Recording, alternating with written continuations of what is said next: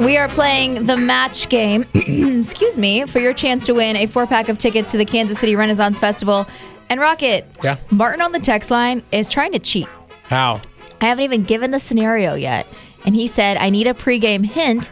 And then a new text says, so whatever I guess, you're going to say it's right. Rocket will never know. We do not cheat the system. Also, Rocket submitted his answer, and he knows mine.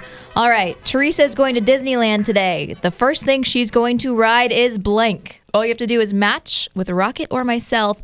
Teresa is going to Disneyland today. The first thing she's going to ride is blank. Man, I'm afraid to go to the phones. This could get a little crazy. Don't screw it up, Kansas City, 816-476-7093. What is Teresa going to ride when she gets there?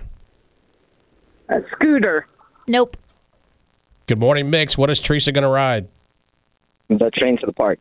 What did you say? The train into the park. Is that the same as what you said? Or is it different? It's kind of a little, well, I'm not sure. I don't know either. It's your game. I'm pretty sure that's right. All right. You got it. What's your name? Medbor. All right, Medbor, let me tell you this scenario. So Teresa's going to Disneyland today. The first thing she's going to ride is, Rocket said the tram. Do you feel like that's the right answer as what you said? That's exactly the same. It's exactly Okay. the same. You know what? What he says is law, so that's all that matters. I had written Space Mountain, but you matched with Rocket, so you're getting a 4-pack of tickets to the Kansas City Renaissance Festival, and this is Shamrocks and Shenanigans weekend. I was literally planning on going this weekend. Are you serious? That's awesome. Now you're going to go for free. You're welcome.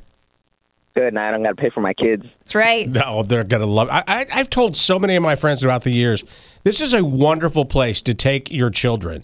They'll be amused, and it's like it's not a video game. They'll be amused. Because it's like they're going back in time, and it's just so much fun. Well, listen, I'm going to put you on hold real quick, and we'll come back and get some info from you, okay? Sounds good. All right. Rocket and Teresa and Tara in the morning.